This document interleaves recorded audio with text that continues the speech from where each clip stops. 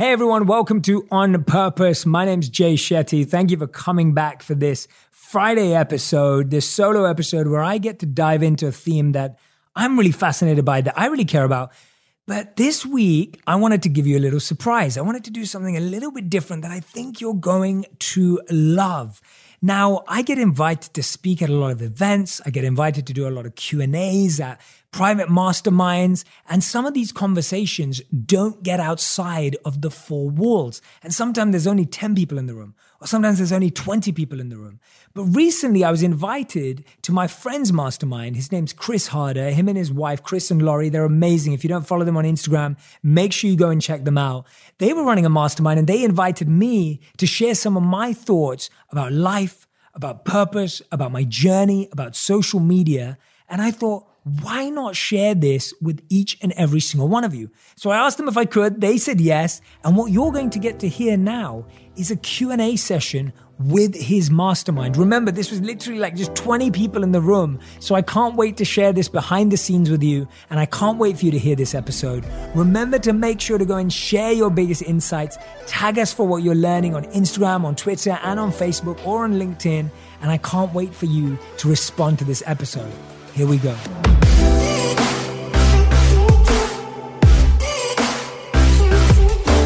Who've worked hard to get to where they are and now are gatekeepers or big decision makers.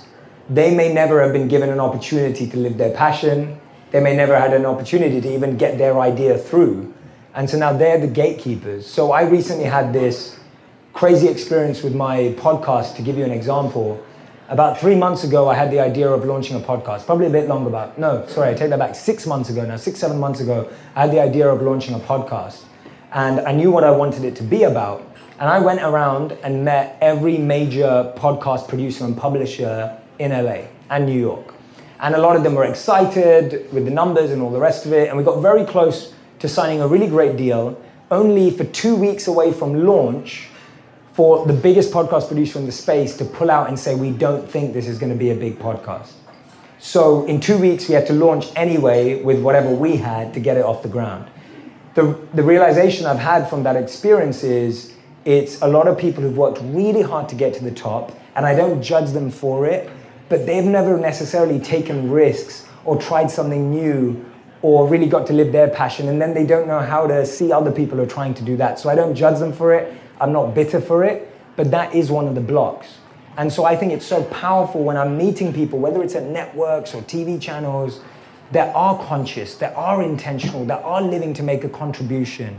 And those people are growing, and that's happening.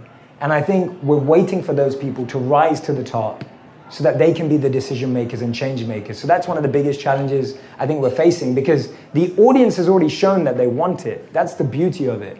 That I think the people of the world are already saying they want intentional, conscious, purposeful content. That's already been decided.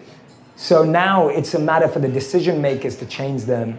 And that's only going to change when we demonstrate our value and don't have to defend it. So when I was in that position where literally I was 2 weeks away from podcast launch day, we thought we had this deal all wrapped up, and then it totally crumbled 2 weeks away. And I was just like, okay, well, what do we do now? And my team was like, Jay, we don't know if we're going to be able to launch. And I was like, no, we have to launch. We committed to this. We have to make it happen. And so we launched, and we now have the #1 health podcast in the world.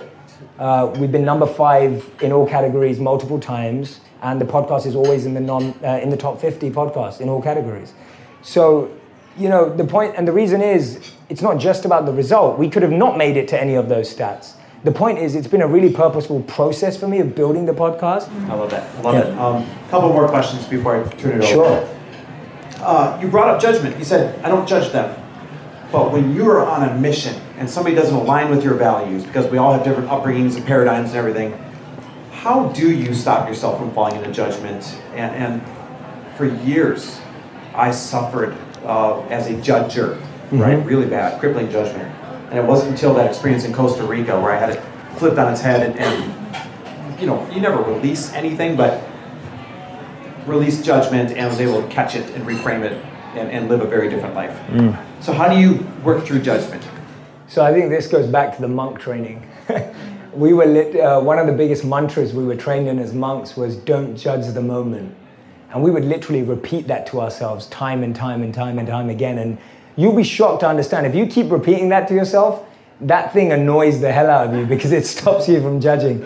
But literally, the first thing that comes to my mind when something doesn't go the way I planned for it to go is don't judge the moment.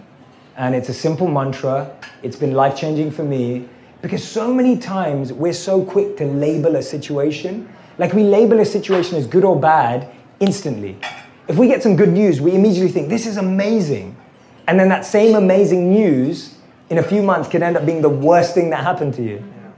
Or, and think about it in your life, right? How many times has that happened in your life? Yeah, anyone ever had that experience? Or it's the other way around, where you label a situation as bad, and a few months later, that's the best thing that happened to you. So when I heard the news that I was working with this amazing brand, I was excited. And then where I was like, even in good times, my mantra to myself is don't judge the moment, even in good times.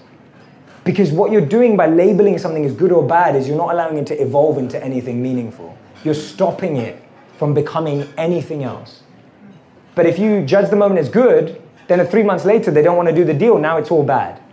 Whereas actually, when you don't judge the moment, now this was the best thing that ever happened to me. I wrote them an email and said, thank you so much for not signing the deal. Like, thank you so much for telling me I had to do it on my own, because now I'm able to do it myself and my confidence is through the roof. So the way you develop non-judgment is recognizing, and I mean this, that each failure has feedback in it. There is feedback, whether you like it or not. If you're getting rejected, if that door's being shut on your face, there's a message there for you.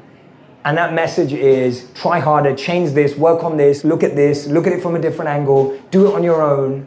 And if you take that, see, you have two choices always. You either become bitter or you become better, right? With any piece of failure or feedback, you become bitter or better. When you become bitter, we all know what that feels like. Nothing good ever comes out of bitterness. Or even if it doesn't feel good. Right, whenever we talk about, like, even if you've got the most amazing body because you were trying to take revenge on someone, right? And then they don't think your body's all that. And then you get bitter inside and that bitterness just brews. Or you get better. And I think that's been my approach, that I've been through so many experiences in life where it looked like everything was going wrong. But as long as I didn't judge that, I allowed it, I gave it the space and the time and the opportunity for it to evolve into something amazing. And so the advice that says, don't judge the moment, recognize that every delay has a blessing, recognize that every pushback has something for you to learn or grow. And if you keep going, you probably will end up with something better. And I think you have to go back to your past experiences and note down when that happened to give you confidence when it happens again. So I've been able to track back and be like, that's the karma of my life. The karma of my life is I always get the big people saying no, always. And then I figure out another way to get there. And that's just the karma of my life. Your karma may be different. Your karma may be the big person always says yes. And that's awesome. But we all have a karma and a philosophy code that's underplaying our life. And it's up to you to look back on your past experiences, spot the patterns, and see what your karma is trying to teach you at every different space. Right? So use that as a way of thinking about it. I hope that answers your question. Oh my God, so good.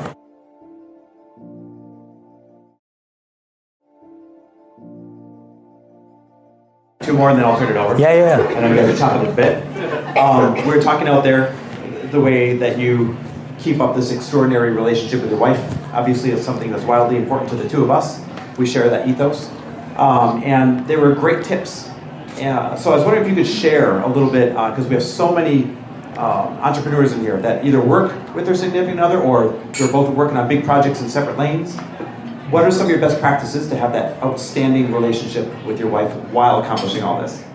Awesome, thank you. And yeah, I love watching you guys together. When I see you guys out on your workout trips or your runs or whatever it is, I love it. It makes me so happy. And I think we are at that space in culture again where we're celebrating couples.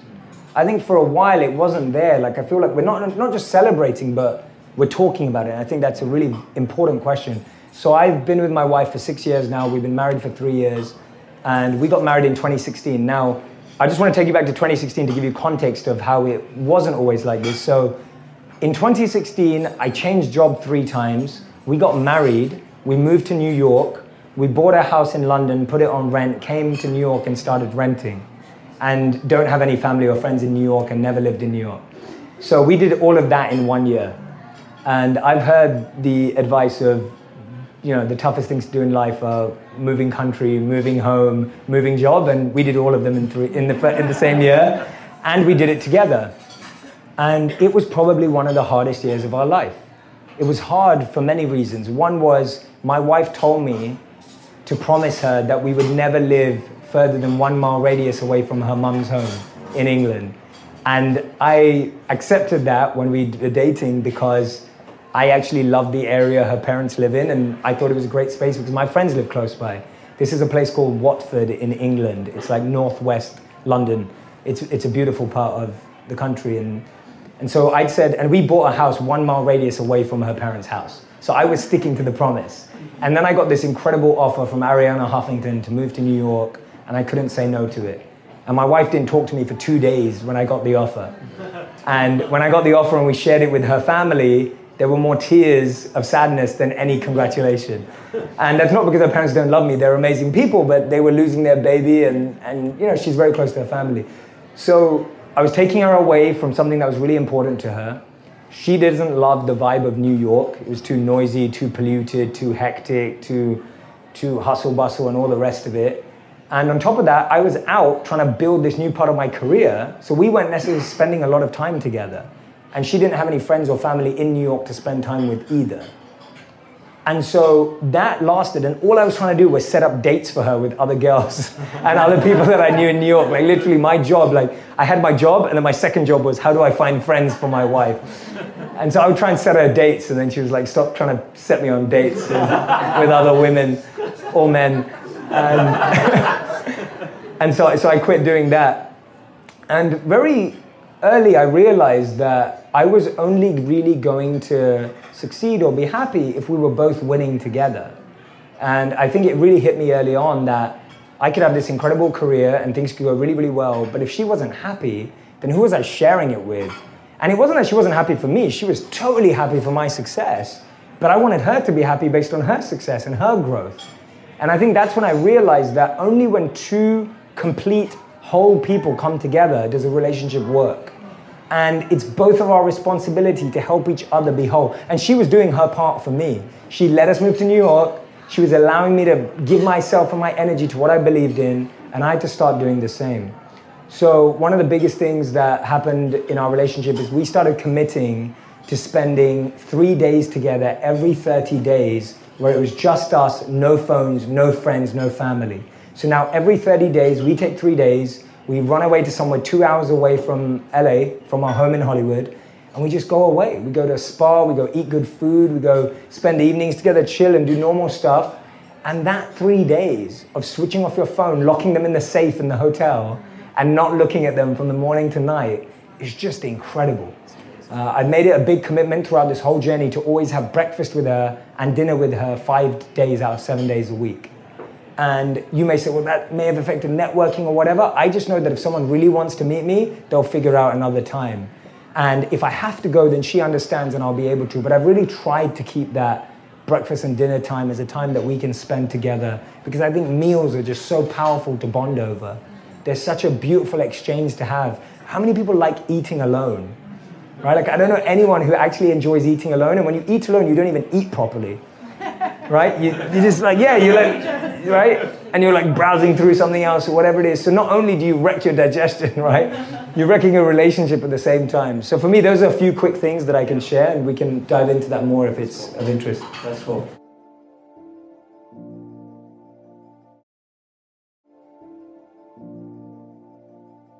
I have so many questions, but I'm going to go with this one because it seems like there's so many transitions in your life, from growing up in London with an Indian family to going to school to being a monk.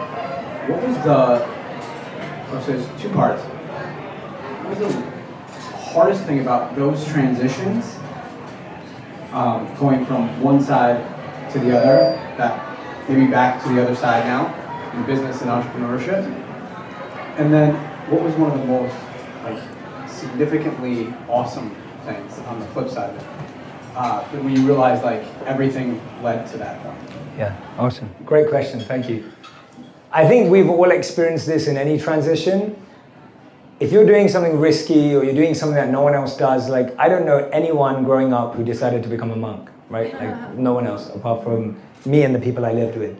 And when I decided to do that, my extended family thought I was crazy or brainwashed. And they were just like, to my parents, they were like, you've lost your son. Like he's gone, like he's never coming back. My friends thought I was absolutely crazy. I remember so many of my friends stopped talking to me because they felt that they had nothing in common with me now just because I decided to become a monk. I was getting all of these questions to figure out why I was doing it. So no one really agreed with me. It was against the grain. And people were like, Jay, you realize you're never going to get a job again. Like you're never going to be able to make money ever again in your life. Like who wants to hire a monk, right? If your resume says monk, who's going to give you a job, right? Literally, those are the kind of things that I was hearing. And so the tough thing about that transition was I was 22 years old. All my friends were going off to start incredible careers at incredible companies or travel the world or start a new business. And I was doing something that externally had zero value in the world. Right? Becoming a monk has zero value in the modern world. Genuinely, it counts for nothing. And when all my friends were doing things that were seen as valuable, whether it was going to work for Google or going to work for Morgan Stanley or whatever it was, I was deciding to go the other way. So the toughest thing about that transition was I had to really have faith in what I was doing, and I had to really believe in it, and I had to really convince myself that what I was doing was worth it. And I remember that took me 4 years to do. So from the moment I met the monk at 18 to the moment I actually became a monk at 22, those 4 years were convincing my mind that I was doing something worthwhile and meaningful. And it took 4 years. So when I did it at 22, it was easy. And when I actually left to go to India, that was easy because I'd spent 4 years experimenting, testing, learning, and seeing what the lifestyle was like. See, if you just want to go off and become a monk without doing the training, you won't. And similarly, masterminds like this, it's like you're getting to do the learning, the testing together, the experimenting. You're getting to learn from people who've done it before. If I hadn't spent those 4 years living at the monastery in India, I wouldn't have known if I could do it. So that was that transition. The most fulfilling transition and the hardest one was actually leaving the monastery and coming back. Oh, wow. That was the hardest because I had to put into practice everything I learned. So it was almost like that was the education and this was the exam. And I genuinely feel that my conviction for what I learned as a monk has grown massively because I got to take part in the exam. And so when you're getting tested, when you have exams facing you, that's the best time to put into practice everything you've learned. And I genuinely feel if I didn't leave being a monk, I wouldn't be as convinced I am about what I learned. Because practicing it away from the world, in one sense, is simpler than coming back to the world and having to bring it with me and having to reintegrate into the world, having to rewire my beliefs around money, work, business, life, all of that. And so for me, that was the toughest and hardest, but also the most fulfilling, that I've actually seen every principle I learned living as a monk has held true because I've tested every single one of them since I came back. And I owe anything that I've achieved, all my success to all my monk training. Like that's what it all goes back to. None of it is me or who I was or any of that. It comes back to those 3 years that I got to spend in deep meditation, deep prayer, intention seeking, intention refining, and becoming rather than doing and having. Right? That's where it started for me. Amazing. Good question, Joel. Thanks, bro. Yeah. Who's got the, Thank you, man. Great question. Next question. Sandy. Hey, Sandy. Hi, Jay. Hey. My name is Sandy. I'm from New York, and I am grateful to each and every one of you and just your presence, allowing me to be vulnerable and share my truth earlier today.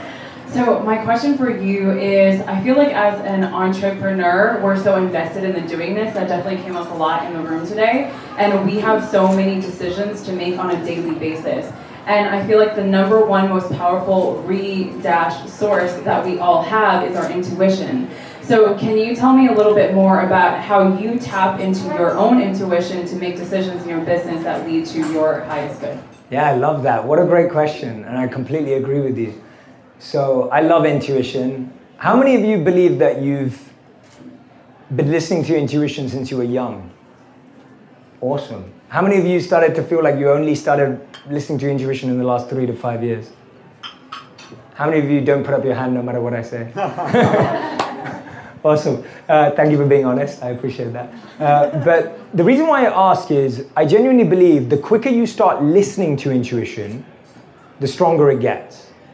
And so for those of you who have listened to intuition since you were young, hopefully that voice is really loud in your head or your heart or wherever you believe your intuition is.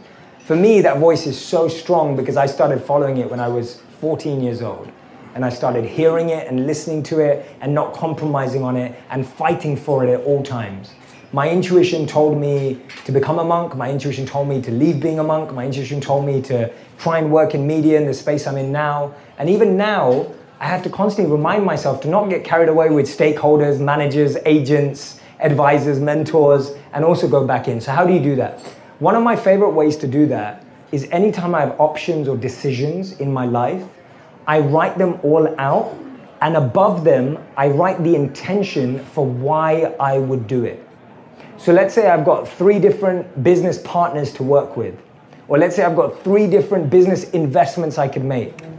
I write down why I would do that. Often when I really ask myself, why would I do something? It's because of ego or pride. It's gonna make me feel great for my ego, right? It's gonna make me feel really powerful. If I'm an investor in that, that's gonna make me look so cool. If I partner with that person, it makes me look better. And then I see that and I'm like, okay, I observe that. And then I ask myself, okay, why am I doing this one? And then the answer might be money. I'm just gonna cash out, like I'm gonna, it's gonna make a lot of money. It's gonna, put a ton of money in my back pocket. It's gonna make me feel great from that perspective. And I'll keep going until I find the option that has the word love on top of it.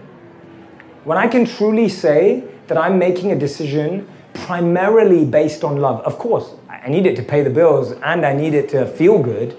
But when I can truly say that that is primarily based on love and it's primarily based on my purpose, then I know that that's being guided by my intuition. And of course, I attain that through my meditation every day. I meditate for 2 hours every morning. And as part of that meditation, when I'm getting into that stillness, what I'm trying to do is clear the clutter of the noise of people's expectations, obligations, and opinions, and make room for my voice, of my intuition, my intention, and what my soul's really yearning for. But that practical exercise of actually putting these things above them makes it really like visual for me, and I'm a visual person. I love seeing things. And of course, there have been times in my life where I've had to do the thing that just had money on top of it, but at least I did it intentionally. I wasn't just doing it thinking this is my purpose. I was really honest. Okay, I really need to pay the bills right now. I'm doing this, it pays the bills, I've got to do it. That was where I was at. But then I'm always trying to upgrade from that. And I want to stop going to the ego level. Just want to stop playing at that level. Because the ego level just lets you down every time and never quite becomes amazing. So many times I've had to say no in my life because intuitively it didn't feel like love. Because remember, if you don't follow your intuition, you'll say yes to everything that sounds good too. Yeah. So you end up overworking, overcommitting, and overcompensating. But when you live with your intuition, life actually becomes simpler because it's clearer who you want to invest in and why. And sometimes that thing may become, I know that a few actors talk about this when they gave up big roles in movies. When people didn't realize The Matrix was going to be a big thing, they turned down the role, and then Keanu Reeves obviously played it, and he was amazing. But a lot of actors have said, Keanu played it better than I would have. So even if that went on to become the most successful thing in the world, if you have that honest reflection, you recognize that was someone else's opportunity. I've got mine. And that's what your intuition does. It drives you to yours without thinking you need someone else's. So hopefully that answers your question. That's so beautiful. Thank you. Thanks so much. Who's next? Thank you. Hey, Jay. Hey. My name is Scott from Philadelphia. Hey, Scott. There's so much I want to say. Awesome. So first, Say it. I'm just grateful for obviously this mastermind and Chris for putting this together. And just thankful for you, Jay, for everything that you do. Seriously, I've been following you for a couple of years now, and this is kind of like one of those surreal moments, having a conversation with someone from watching. So 2 things. Number one, in something that you spoke about before, it was a podcast or an interview, you talked about the science of the physiological state of being in gratitude and how it's impossible to feel any other emotion when you're feeling gratitude and practicing in the morning, at night. So 1, speak on how gratitude has really helped you.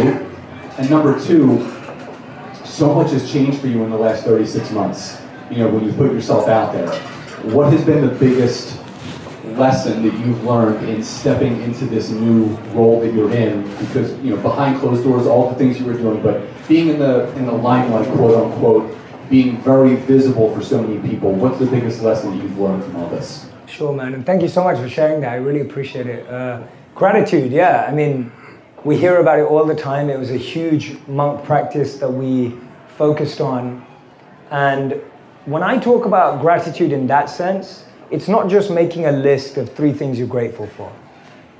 The way we were trained in it was you have to embody the feeling of gratitude. The best way to do that is when you visualize and take yourself back to a moment you experienced something that you're deeply grateful for. So you literally want to transport yourself back to that moment.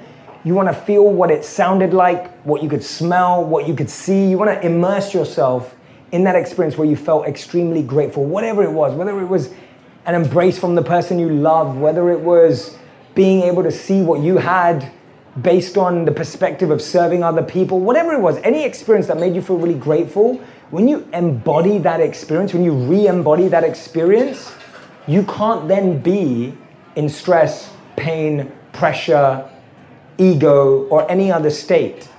Because gratitude is such a powerful emotion that it completely drenches you and soaks you in that emotion and in that feeling. So when you are trying to be grateful, don't just go for the, I'm grateful for the air, I'm grateful for the sunny weather, I'm grateful. Don't just do that. Really embody that experience. Gratitude for what you wouldn't expect yourself to be grateful for. Because somehow that brought you here. Like somehow, whatever it was that wasn't nice, that was painful, it got you here. And when you can be grateful about that, you're rewiring your mind to start being grateful for every situation because it was a part of your story, right? It was a part of your story that made your story better. Your story would be boring if you just succeeded all the time. Imagine sitting up on a stage and being like, yeah, so I went on from this success to this success to this success. It would be the most boring story in the world. No one would care or relate to it. In terms of the second part of your question, right? Like never get carried away with all the new opportunities and the new things that come up and forget why you started. Because why you started was why everything happened in the first place. And I think the further away you get from the reason you started, the harder and harder and harder it becomes. Because you start measuring it on new metrics. See, when I started, I thought I was going to be someone who worked a full-time job and made videos in my evenings and weekends to hopefully help a few people. That's the scope of my vision when I started. But the goal was always to help a few people. The goal wasn't to have a brand or a business or any of that. And so when my goal is still now to help people, and I'm still reminding myself, that's ultimately the whole point of all of this, because when I die, that's the only thing I'm going to measure myself against. I don't think when I die, I'm going to be able to say, I'm so glad I partnered with that brand. Like, I'm not going to say that, right? Like, when I die, I'm not going to be sitting there going, oh, I'm so glad that I had a really nice apartment and car. Like, I'm not going to think that. Of course, I like having a nice apartment and a nice car. I'm not saying don't have one. I'm just saying that's not going to be the metric that I'm going to measure myself by when I'm dying. When I'm dying, I'm going to be measuring myself by how did I impact people? How did I affect people? What did people get from me? And how did I serve? Right? How did I give everything I was given? And so for me, it's reminding myself never to go far away from that. There have been so many times where I've been so close to just forgetting that. And then thankfully, like, my memories come back in and it's reeled me back. And so I want to be around more people who remind me of that. And I want to be around people who remind me of the importance of that and keep taking me back to that. And the other thing that I've learned is don't measure yourself just based on the room you're in. So what I mean by that is if you're always measuring yourself based on everyone you're around, you're going to think you're not good at anything. So if you're in a room full of investors, you're going to be like, oh crap, I need to invest more. If you're in a room full of monks, you're going to be like, I need to meditate more. That's probably going to help them. If you're in a room full of CEOs, you're going to be like, oh my God, I need to start a company. And so many of us sit in so many different rooms now where the pressure isn't internal, it's external. If you're feeling an internal drive that makes you want to be something, that's amazing. But if all of your drive and pressure is external because of just who you're around, it can negatively take you away from your gift. And that's what I've realized, that you've got to stick to your gift. You've got a gift, play to that gift, play to that strength, give that gift away. Don't start thinking you need all these other gifts. You may evolve into them, you may dabble in them, but remember that you have a gift that people are looking for. And that gift is the one that if you keep nurturing that and nourishing that and giving that away, you're always going to have a place. You're always going to have a reason to be alive. You're always going to have a purpose. And so, yeah, focus on your gifts and grow those gifts because they're there for a reason. So hopefully that covers what you wanted. Thank you, man. Thanks, Scott. Hi, my name's Jonathan. Hey, Jonathan. Here in LA. Appreciate the time. Thank you. I know it's valuable, so I appreciate you being here. So my question kind of goes back to your marriage, you and your wife. So my wife and I, we've been together 17 years, married 8 years. We kind of have always moved along the same path, but over the past 5 years or so, my career or whatever has really taken off, and she hasn't. So there's kind of been a struggle of she's happy for me, but she's not satisfied with kind of what she's doing. How did you and your wife deal with that, and kind of what advice can you give? Yeah, absolutely. Well, you've got a lot more relationship experience than I do, so I'll come and ask you some questions afterwards.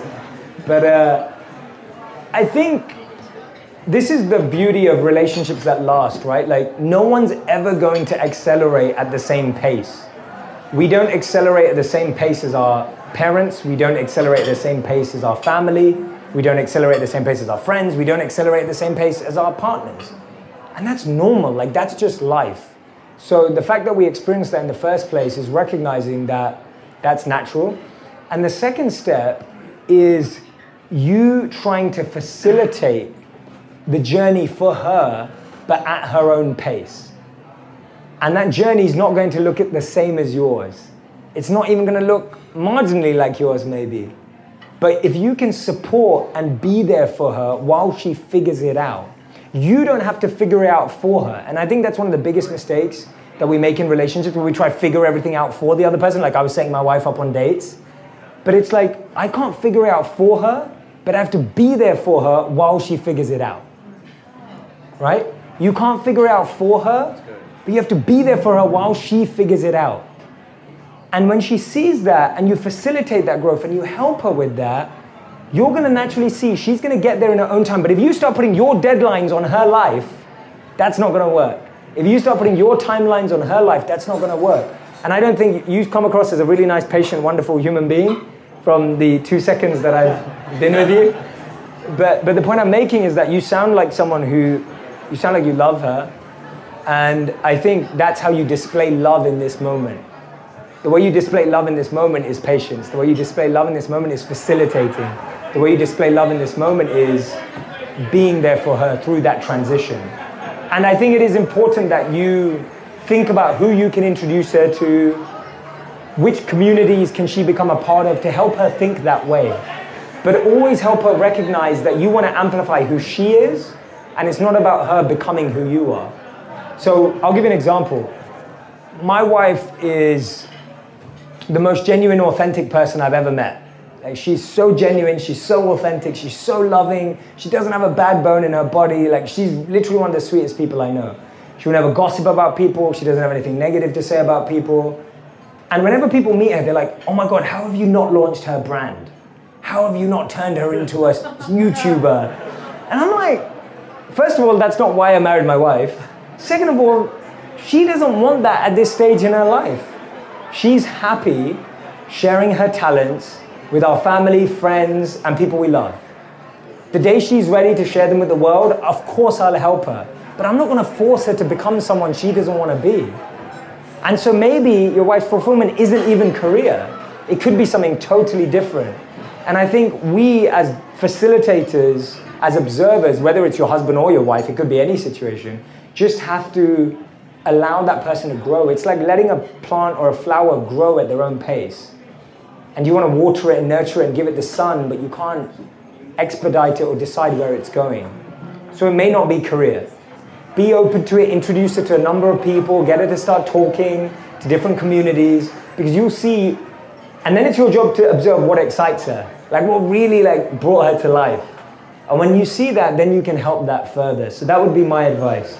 You can't figure it out for her. You have to be there for her while she figures it out.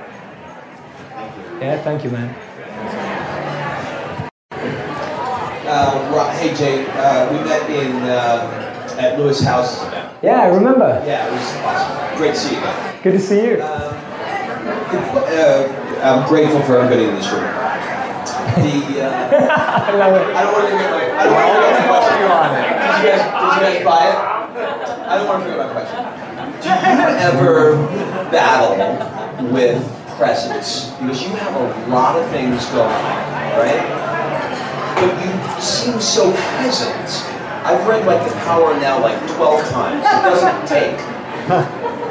How do you remain so present? And do you have any tips, tricks, or strategies to help with that? The challenge we have is that we think there are some times we want to be present and there are times we don't want to be present. You only have one choice. You're either present or not. So we say things like, I've got this event tonight, I'm going to be present at that event, but right now I'm with my wife or I'm with my family or whatever, and I'm not going to be present right now. Guess what happens? That mindset bleeds into everything else. If you're not where you are right now, you'll never be where you want to be later. It's just not possible. And so for me, one of the biggest tips and tricks is, no matter if you're in a space that you don't like being in, you're not enjoying in, still be there. Don't try to mentally escape, because that mental escape bleeds into every other area of your life. So even if I'm in a place where I know I've got a million things to do tomorrow, I'm pushing myself to be present now, because that will mean I'll be present tomorrow. So even if I've got the biggest pitch meeting in the world tomorrow, I could be sitting here right now answering a question, thinking about that. I don't have a pitch meeting, by the way. But even if I did, I know that if I'm fully present now, I'll be fully present then. So it's almost like you're training yourself. Training yourself. You're training yourself when you don't want to be present. What we're trying to do is train ourselves when we want to be present. So we're waiting for a moment, we're like, I really want to be present in this. How do I become present? Become present when you don't want to be present. And then it will naturally bleed over. Does that help? Does that make sense? It's awesome. Thank you. Hi, Jay. Hey, man. I'm Josh. Hey, Josh. I'm really grateful for being introduced to you. I'm probably the minority in the room. I didn't know much about you until Friday at dinner with Chris last week, where he told me that we were going to meet one of his favorite human beings in the world. Sweet, man. And that's a testament to our relationship too, Chris and our relationship, because when he said that, I took it real seriously. Like, I gotta meet this guy. And it didn't take more than 30 seconds of you talking for me to be like, I love the vibe. I love your vibe. Thank you, man. So that's amazing, the monk training. And you said you did it for 3 years? Mm-hmm. So I imagine you learned a lot about meditation and presence and really getting to listen, just go inward. What would you recommend for people who aren't probably going to get the chance to do the monk training, for how we could, what practices or maybe resources would you point us to for us to kind of, I don't know, next best thing, right? Yeah, sure. To achieve that without formal monk training. Absolutely. So the world that we live in has tried to commoditize and simplify everything, and there are advantages to that. But when you hear things like, just meditate for 10 minutes a day and your life's going to change, just meditate for 5 minutes a day and your life's going to change, just meditate for 10 minutes twice a day and everything's going to figure itself out. The good in that is that it starts the habit. The challenge in that is that you've never had an immersive experience to be convinced of the benefits. I'll give you an example. Imagine I tell you, I want you to figure out whether you love this person, and I tell you, you can only spend 10 minutes a day with them every day. How long is it going to take you to figure out whether you love that person or not and want to spend the rest of your life with them? It's going to take a long time. It's going to take a long time. But if you went away with someone for a day, a weekend, a week, that immersive experience is going to help you learn so much more about them that you can make a better decision. So my advice to anyone who has the facility, has the opportunity, is take a day, take a weekend or a week and go on an immersive meditation experience. Why? Because it will completely win you over with the benefits, because you'll actually experience something. When you meditate for 10 minutes a day, all you experience is you might switch off the noise. Just maybe. When you meditate every day for a week or a weekend, you're going to feel the experience, and when you come back to your normal life, you're going to be like, I know what it feels like, so I know what to get back to. The problem with meditation right now is you don't know what you want to feel or experience because all you're feeling in 10 minutes is just, come on, why doesn't this work? Right? Like, why isn't this working? Why am I stressed out? Oh my God, my back itches, right? Like my eyebrow itches now. Like now my leg hurts. Am I doing it right? And then you're like, am I doing it right mode? When you go on a retreat and you do it for an hour, you get to work through all that, which it takes around, to me, even right now, it takes me probably, realistically, after having done, I've done 2 hours a day for the last 13 years of my life. And it takes me now 10 minutes to zone in, right? I can zone in quicker, but if I'm honest and I've had a busy day and meetings and all the rest of it, it still takes me 10 minutes to zone in. And that used to take me an hour, and that used to take me 30 minutes, and now I've been able to cut it down. Because no one can just go from this to nothing, right? Like so my advice to you is go have an immersive experience. Awesome, man. Thank you. Thanks, Josh. Hi, Jay. Hey. Bryce from Denver. I'm thankful for everyone in this room, and everyone's helped me a lot in this room. So I appreciate that very much. I've heard you mention putting your phone away numerous times today. Yeah. And I'm curious if you can dive deeper into that, and if there's benefits or anything beyond, just saying put your phone away that you've experienced, and what's that done for you? Yeah, absolutely. So I used to be one of those people that loved watching movies late at night. So I'd finish everything, get into bed. This is quite a few years ago. And I would sit there and I'd watch a movie, and it'd probably be something like motivational, like Rocky or something like that. And I'd get into it, and then it would finish late. It would be 1 a.m., and then I'd go to sleep and wake up the next day. I started to practice very early on, before I became a monk, to sleep without my devices next to me. And so at one point, what I had to do is I would lock my phone and my laptop in my car outside. Because if I didn't do that, if I left it downstairs, I'd be sitting in bed and be like, oh, it's just downstairs, I can go and get it. But right, if I'm in bed and then my car's outside and it's cold, not here, but in London it's cold, and then it's locked outside, you might have to lock it in your friend's house or leave it at the office. But the beauty that gave me was, one of the biggest things we do to our brain, which is such a big mistake, is we try it. Chris will know about this because I know Chris loves cars, and I like Chris's cars too. Chris, what's the quickest a car can go from 0 to X miles per hour? Like, give me a range. Like 0 to 60 in 2.5 seconds. Okay, 0 to 60 in 2.5 seconds. How many cars can do that? Maybe 5 to 6 of them. Okay, 5 to 6 car brands. How many car brands are there in general? Models of thousands.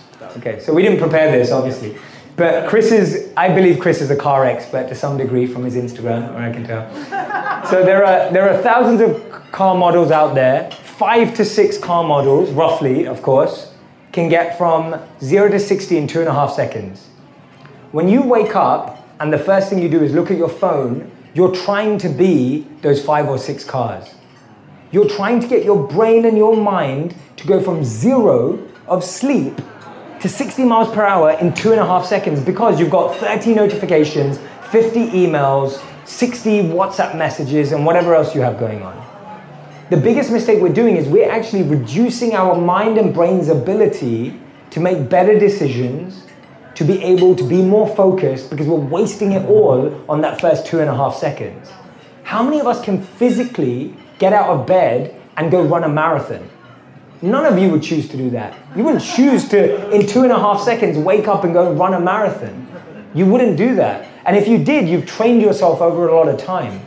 And so don't do that with your mind. When you wake up in the morning, how many of you would love 100 people to walk through your bedroom door and greet you? You'd be like, no, I want to get ready first. I might want to put my makeup on. I want to do my hair. That's the same with your mind. You haven't let your mind sort itself out. And you're letting 100 people walk into your mind, the bedroom of your mind, the moment you wake up. What that's doing is that it's slowing down your focus, it's reducing your decision-making ability, and increasing something known as decision fatigue. If you're making lots of small, insignificant decisions from the moment you wake up, like which email do I want to look at, and which cat picture have I been sent, and you're doing that at 6 a.m., 7 a.m., whenever you wake up in the morning, then you're making that decision at 9 and 10 a.m. much harder. So for me, putting your phone away is about letting your mind, giving it the time to wake up. And so when I talk about waking up early, actually what that means is waking up 1 to 2 hours before your day actually starts. That's what waking up early truly means. Waking up early means waking up 1 to 2 hours earlier or 3 hours before your day starts. So my life runs like this. I wake up around 6 a.m. every day. As a monk, we used to wake up at 4 a.m. It's crazy, I can't do it anymore. But the point is that I've used all my gaps for social media, or I have my work time for being on my phone. But when I'm with people, so we made a rule in our home that we don't use our phones at the dining table or in the bedroom because it's more fun to eat and sleep with people, right? Like those are no technology zones in the home. No technology times and no technology zones in your home make it practical to have barriers and boundaries. So if I walk into my bedroom with my phone, my wife sees me, she'll be like, leave it outside, right? And it's great. It's like, it forces you. And when you set those barriers and boundaries together, you can hold each other to it. Which means if I want to use my phone, I can hang out in the lounge and use it till later if I need to. But I'm just not going to bring it into that space because that space is for something else. And this is our challenge. We do everything in the same spaces. And so that space loses what it's actually for. That's why we can't sleep in our bedrooms because we eat and work in them. That's why we can't eat properly in our dining tables because we work at them. The more you do at more different places, the less you can actually achieve the goal of that space. And our phones have made that the hardest thing in the world. So I often say to people, time has memory, location has energy. When you do something at the same time every day, it becomes easier. When you do something in the same space every day, it becomes more natural. So that's why you don't want to take your phone everywhere and anywhere because it depletes your ability to achieve that space or time in what you're trying to achieve. Does that help with the no phone thing? Yeah? Awesome. Thanks, man. That was easy. J. Hey, man. I'm Chris from Indiana, now California, as of a week ago. Awesome. Congratulations. Thank you. I only moved here a year ago, too, so I'm a newbie. So you kind of get it? I still don't get it. I love it. I love it. I'm not going anywhere. I love it here. It's amazing. Grateful. I'm grateful. Every time I'm around Chris, I'm more aware of what's possible. And today I feel like I know building a business is possible coming from love, coming from wisdom, coming from generosity, and really odd places that I feel like the rest of the world tells us that's not where you want to build your business from. And if you don't mind, what I want you to speak about is as you get started in coaching, because I'm a life and business coach for business owners, I'd love for you to talk about how you got into coaching or consulting or whatever version you want to describe it as. Yep. How people, more and more come to coaches, and I'm looking at everybody who's in fitness or any other industry, wanting strategy, wanting marketing, wanting how do I build a funnel, how do I get more clients, and the technical side of things without leading from their heart. And invariably, every client I get, we spend 70-80% of the time on love, wisdom, generosity, fulfillment, happiness, freedom. So how did you, over almost 10 years, I guess, move people from feeling like what you want to what you need and building a business around that? Yeah, that's beautiful. Thank you, man. And I'm so glad that we're in an environment that's encouraging the right messages and the right principles, thanks to Chris and Laurie and all of you incredible people. And this is actually rare to be a part of. I get to go to a lot of internet marketing conferences and sales conferences and funnel conferences, and I get invited to speak at all of them about social media. And I start each of those sessions whenever I'm speaking or keynoting at these places by saying, I did not start using social media to build a brand or a business, so I'm going to talk about the heart of why I built what I built, and then I kind of leave strategies to the end. And I love being able to do that because I truly believe that we're setting people up for success but not happiness. And so whenever I've worked with anyone, I've always asked them, do you want to be successful? Or do you want to be happy? Or do you want to be both? Because they are different things. And I look at success as being all the external stuff, the awards, the money, the followers, the stuff. And I look at happiness as how I feel about myself while I go through that process. So the definition of happiness to me is how I feel about myself when I'm by myself. when I'm not around all that stuff, when I'm not around those numbers, those followers, how do I feel on an average day? Because we all know we can have a terrible day sitting in our whatever car we drive, right? You can still have a terrible day. So for me, I always differentiate that with everyone I work with. What's your goal here? Is it happiness or success, or is it both? Most people say both, but they don't really mean it.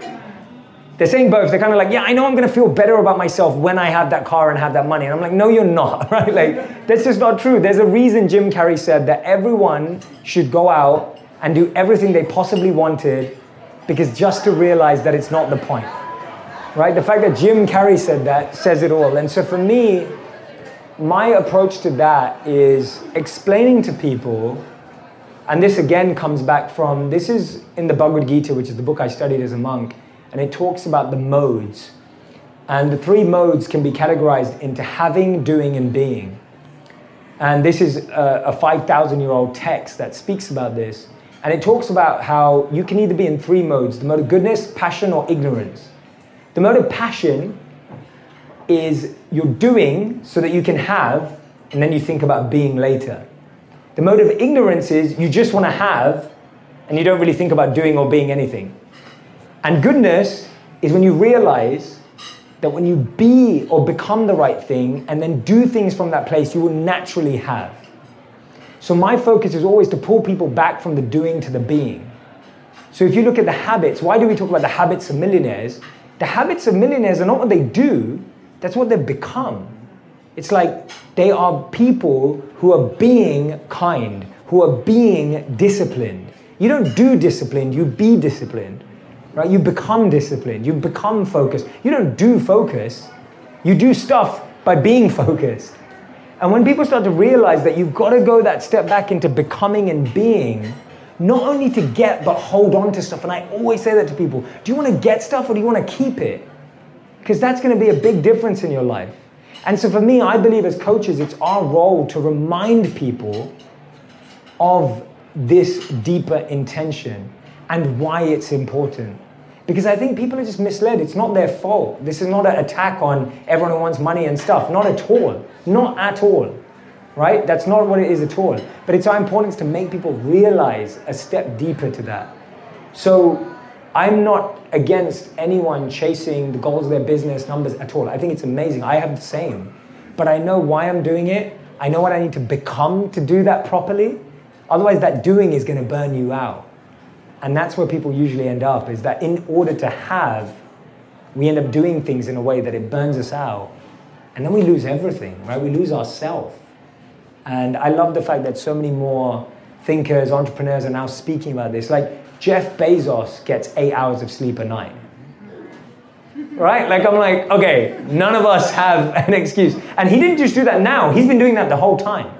Right? He's not saying I just did that now that I'm the first trillionaire in the world or whatever it is. He's been doing that since day one. And that's what's beautiful about it. That if he can find 8 hours of sleep, so can we. Right? So hopefully that helps paint a picture of the responsibility you're taking. And being able to create a new community of fellow business owners.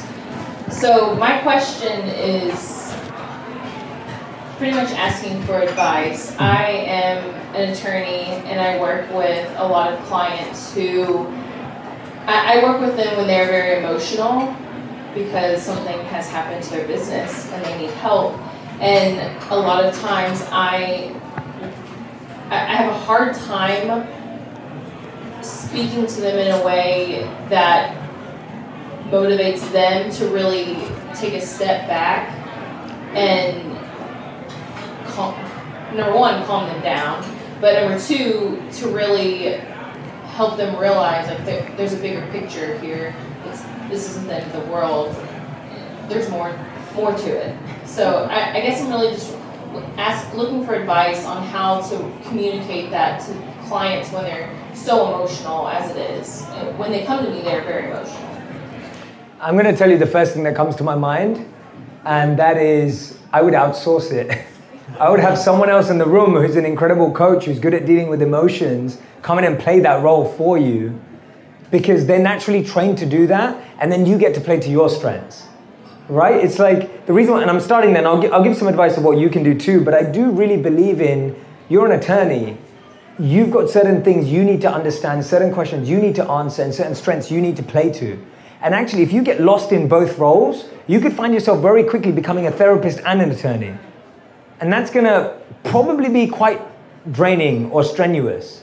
I can see that becoming quite challenging very quickly, because no one can play two roles at the same time for one person, and it can actually become a big burden that you're now carrying on your shoulders.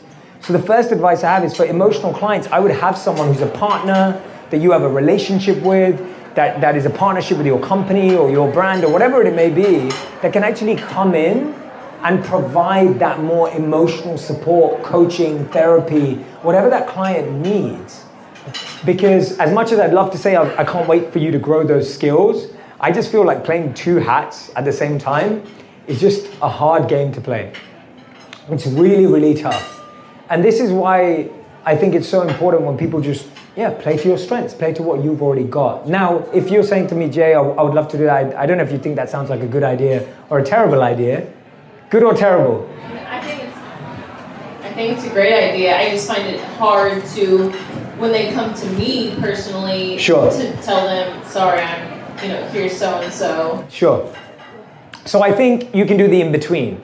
You have got to do the nice passover to the person. So you've got to understand their emotions and feelings, but you've got to recognize that someone else can help them deeper. And that's the beauty of it, that your connection with this person has to become a factor of, obviously you understand it, and I'm sure you see it a lot, but that you care about them so much that you're going to introduce them to someone who actually understands them, who can actually help them heal the emotional so that you can focus on the legal, right? So that you can focus on whatever it may be. Yeah, thank you for that. I hope that helps. Hi Jay, I'm Kareen. Hey. Great to meet you. Nice to meet you. I saw you on the Red Table Talk. It was awesome. Oh, thank you. Yeah. So I'm grateful, obviously. I love breaking bread with my family. I mean, we're family here, and it's an awesome energy because I love what you said about how you lock it away so that at the table, in the bedroom, like it's human. And so I work with a lot of corporate executives, and I know you do too. What are your methods on bringing that conscious leadership or conscious decision making into every room that you walk into, but also how to bring it out of them? One of the things I set up for them was Mindfulness Mondays. So I would encourage that every managing director would either learn or had someone on their team learn how to lead a mindfulness exercise at the start of every meeting on a Monday. So they had to dedicate 3 minutes to something I coached them in to lead that 3-minute mindfulness exercise at the beginning of each meeting. And people thought it would make them less productive, and they saw their productivity and effectiveness shoot through the roof. Why? Because half the time when we walk into a new room, we're bringing the baggage of the old room. And as people know, in corporate companies, all you're doing is walking from one meeting to another meeting to another meeting and not getting time to do work. And so people are just bringing their baggage from meeting to meeting, from room to room to room. And when you did that mindfulness exercise, they were able to drop that baggage and actually focus on the task at hand. I think the other way of doing it, regardless of making it a specific mindfulness exercise, is start getting everyone to be much more intentional and conscious about the goal of every meeting they walk into. And this is one of the biggest mistakes I saw in the corporate world, that even when we walk into a room, we're so unaware of what our intention is. We're so unaware. You can turn up at events, meetings, dinners, and lunches every single day and not know why you're even there or what you want from it. And if you just took 3 minutes before you turned up to ask yourself, how am I going to view this meeting as a success? How am I going to view walking into this room as a success? What is it going to be for me that makes me feel like this was going in the right direction? And that's helping them become mindful without telling them to practice mindfulness. Helping them to become more intentional and conscious about why they're in those meetings, what they want from them, how they view them as success, is giving them a bird's eye view of what they're doing. And the third and final thing I'd say is helping them recognize that when they're this way, that's going to reap incredible benefits from the people that work with them. And I think that's what most leaders underestimate. That when you're more conscious and intentional, the people around you are forced to become more conscious and intentional. Hence, you raise the vibration of everyone. And so I think they need to be exposed to other conscious leaders. They need to come into environments like this. They need to meet people like yourself, and people like Chris and Laurie, and other people who are living like that with employees, with staff, with teams, to notice how when a conscious leader is operating on that level, people are raising their levels too. Right, so those are just a few ideas. I'm sure we could talk about this for hours, but those are a few quick ideas that came to mind. Thank you. Thank you. So let's do one last question. David here. Hey, David. Hi, how you guys doing? Good. So I'm thankful for Chris Harder, my good friend, for putting this together. I wasn't going to ask a question, although I'm very impressed by you and what you do and what you say. I relate to it a lot. So I'm going to ask kind of a fun question. You spoke a lot about seeing education and entertainment in conjunction with each other. I like it because I teach it. I'm a big believer in teaching with pop culture because that's what people relate to. The libraries in their mind relate to music, movies, and television. So I'm going to ask you a fun question. Of all the characters you know, fictional characters in movies, television, whether it be on TV or cable, who do you most associate yourself with? Oh, oh, I love that. I'm gonna track back while I give some more perspective to this, because I love mainstream culture too, and I love entertainment too, and love what you're doing, seeing as what I've just found out. So my favorite, I'm going to start with my favorite director because I think it's so important. My favorite director in the world is Christopher Nolan. So for Christopher Nolan, for those of you who don't know what he made Memento, The Prestige, The Dark Knight trilogy, Inception, and Interstellar, like just to name a few. He's absolutely phenomenal. He writes a ton of it. He always partners up with Hans Zimmer, who's like one of the best composers in the world.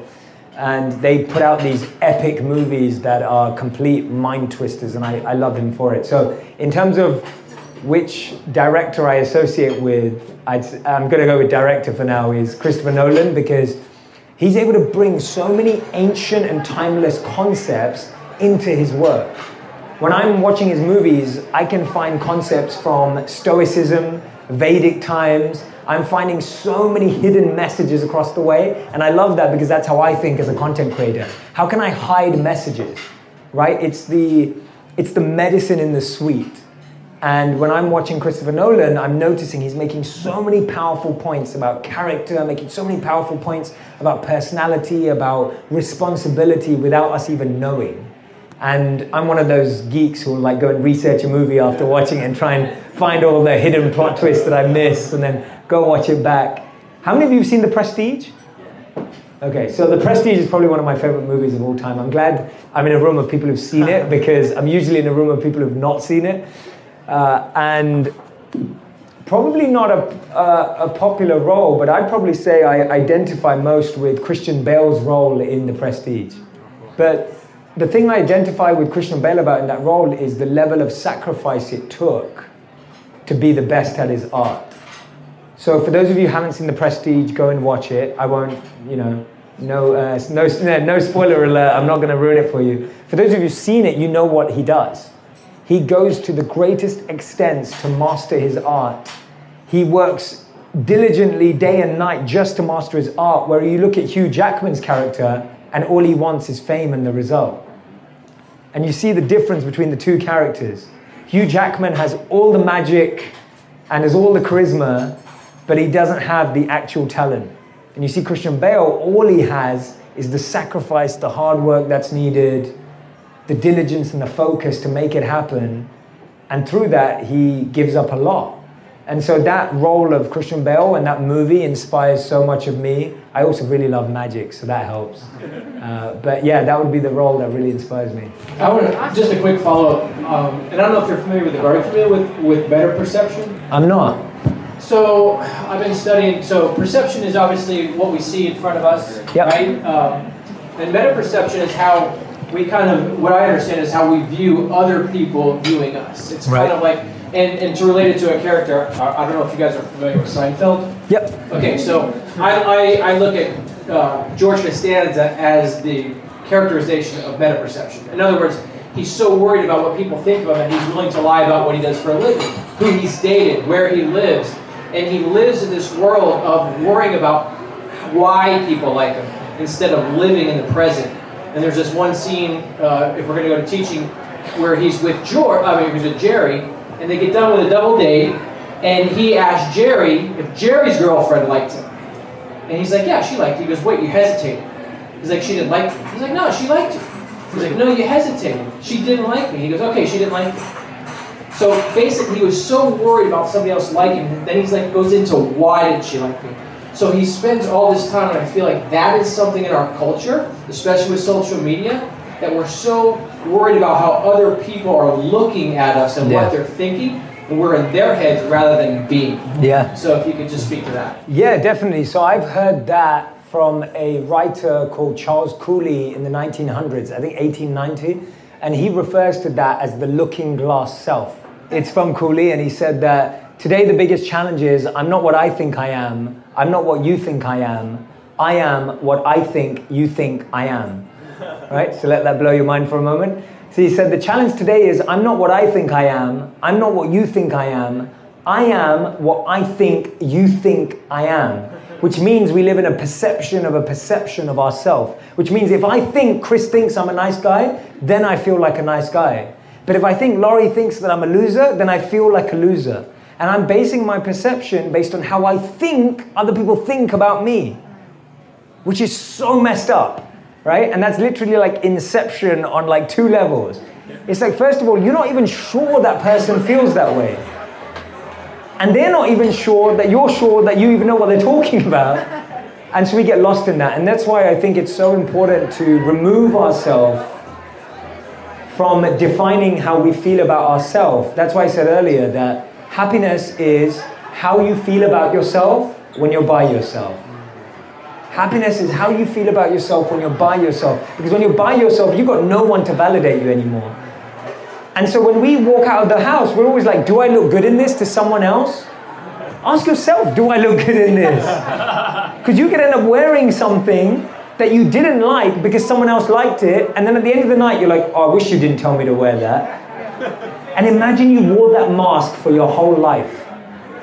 Imagine you wore that career for your whole life. Imagine you wore that purpose for your whole life. And at the end of your life, you look back and go, wow, I just did all of that because 10 people thought it was amazing. And unfortunately, that's normal for a lot of our lives. I can definitely say it was normal for a lot of my life. When I decided to be a monk, that's when I broke the cycle. Because I wasn't doing that for anyone else apart from me, because no one else thought it was cool apart from me. So I know I said last question. I just wanted to check with my team real quick and my wife. Did you guys have any questions that you wanted? Okay. I know to always check with my wife. Mm-hmm. So absolutely. All right, my man, you crushed it. Number 1. Thank you for serving. Thank you. One of our favorite things to do is to always let you know what we learned I love that. from what you spoke. So, rapid fire takeaways. Let's let Jay know what some of our takeaways are. I love that. That's so cool. And you cool. can just kind of put your hand up and shout something, and I'll repeat it. And if you feel like saying something better than I said and pretend that you heard it from me, say it. Like, go for it. All the things. All the things. Well, that sums it up right there. Who else? I love the idea of writing when you get a big decision, write the options and go over your intention for each one. Thanks, man. Yeah. Yep. So write the intention of why you might say yes to it. I love that. What else? Always choosing love. Always choosing love. Totally. Yep. Scott. Getting crystal clear with your gratitude. Taste, smell, feel. Yeah. Embody it. Exact moment of gratitude. For sure. For sure. That took my gratitude practice to a whole new level. Hearing that. Right? Because I just make a list. Like, I'm grateful for the waffles laying across my legs. I'm grateful for Lori. Right? So that changed the game for me. Brooks. Don't judge the moment, and we can't be everything, and that's okay. Yes, I love it. Well, thank you, man. I like the cell phone space, but my kids are going to be pissed by yeah. Well, what an awesome opportunity for you to lead by example for them. I love that. I know we're going to work on that too. I mean, I am, because Lori already wants to. Let the voice of your intuition be the loudest voice. Let the voice of your intuition be the loudest voice you hear. I love that. Who else? Every failure has feedback in it. Yeah, every failure has feedback. Melissa? I think it's the part about supporting your spouse through their own transformation and allowing them to have it in these days. That was awesome, wasn't it? Yes. Yeah, that was really good. Thanks, man. Joel, is this you? I was just agreeing with that yes part about the spouse. Yeah. Yeah, absolutely. Did I miss anybody? Don't measure yourself based on the room you're in. Don't measure yourself based on the room you're in. These are good takeaways. Yeah, this is amazing. You guys are great listeners. Everybody goes at a different pace, which is then you can just let them be on their journey, and also just the confirmation of why you're so clear. Like you meditate to hear yourself for that long. So sometimes when I can't hear myself, it's because I'm doing 5 to 10 minutes. Yeah. Which is not bad. Which is wonderful. Yeah, totally, but deeper. Yeah. Everybody goes at a different pace and meditate longer. Yes. And the thing about just always, if you want to be good at something, at certain moments, you have to practice it in the hard moments, right? Yes. So like gratitude, patience, presence, not judging. Like you need to practice it when that guy cuts you off, and you be patient other times. Yeah, that's awesome. Huge. Thank you, man. Love it. Did I miss anybody?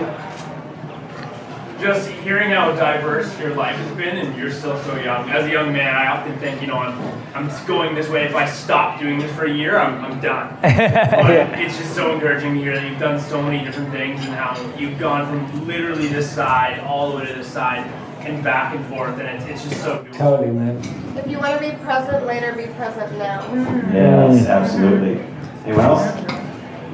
All right, good takeaways, guys. Yeah, you guys said it way. You said it way better than I did. You guys Take have notes. awesome questions, You guys are awesome awesome. takeaways. Yeah. Amazing value. Thank I you can't so say much. thank you enough. How can we serve you? Is there any way that we can serve you? This is beautiful. I just think the best way we can all serve is by you taking all of these principles and applying them into your life, passing them on to others. You're all coaches, teachers, guides, business creators, whatever you do, like infuse your world with that. Because that means we're going to have lots more people in the world that are living off of this.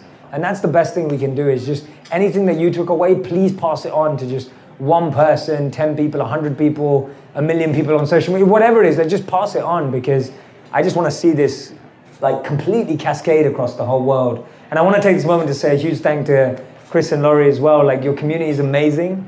Thank you for all the heartfelt questions. It was nice to sit in a room where we could speak about the depths of things. I'm sure we could have spoken about things like social media and stuff like for hours, but this is just so much more powerful. And it's a testament to you, Chris.